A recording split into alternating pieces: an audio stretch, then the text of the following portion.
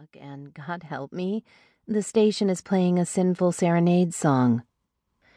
The vocals are a low moan, a sound meant to express an extreme outpouring of emotion. I can't get past the moan. Is that what Miles sounds like when he's mid-orgasm?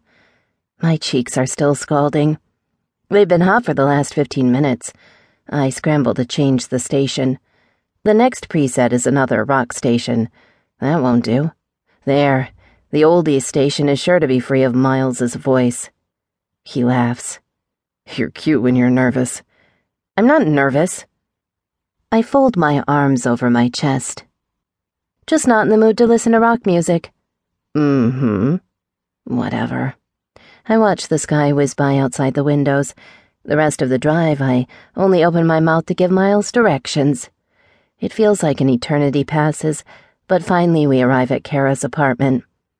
Miles stays in the car, out of earshot, while I walk Kara up the stone staircase. I fish through her purse for her keys. She looks at me with concern. Thanks for coming out, but Meg? Yeah? Her gaze drifts to Miles, leaning against the car. Be careful. Miles is a total whore. Drink some water. She steps into her apartment. He was flirting with you. You were listening? She smiles deviously, clearly not as drunk as she let on. I worry about you.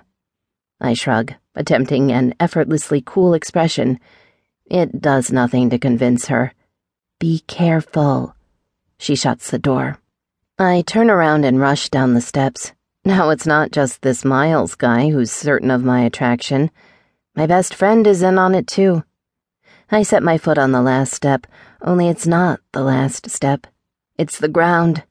I try to steady myself, but it's no good. I go down, landing on all fours. Ow. I inspect my wrists and knees. Nothing serious except for some scraped skin. Nothing a washcloth and a Band-Aid won't fix. Someone offers his hand. Must be Miles. Fine. I take it, allowing him to help me to my feet. He stares at me. You went down. Hard. He said it that way on purpose. He must have. I'm fine, I say. I can walk home from here. It's close. No way. Drew will kill me. He won't kill you for offering to take my virginity? Some things are worth dying for. Miles kneels, inspecting my knees, but I'm more concerned with how short my skirt is and how close his head is to the hem. That's a bad scrape, he says. You have a first aid kit? Yeah, at home. I'll bandage it. It's nothing. I bruised plenty of knuckles in my day. I'm bandaging that. He rises to his feet. His eyes meet mine. Either we do it at your apartment, or we go to a 24-hour pharmacy. I don't need your help. Consider it a perk of our mutual friendship. Fine. I get back in the car. My knee doesn't hurt at all. And what the hell could he possibly know about scrapes that I don't? I'm an ER scribe. He's a rock star. It's clear which of us has the experience. He slides into the driver's seat. So, where do you live? Sawtell in Idaho, the complex on the left. He drives without any need for directions.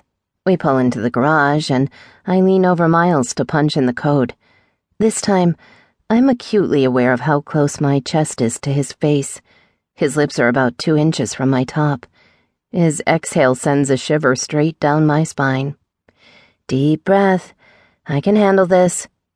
I push all my lust away and direct him to a parking spot. Then it's to my apartment on the 3rd floor. It's a mess. There are clothes all over the bed and the floor, including several pair of underwear. I kick them under the bed. Miles scans the walls of my tiny studio apartment, taking in the movie posters, breathing a hint of life into the otherwise drab, beige room. All 3 original Star Wars movies, plus Jurassic Park, The Matrix, Dark City, and The Terminator. My queen bed is about 2 feet from my desk.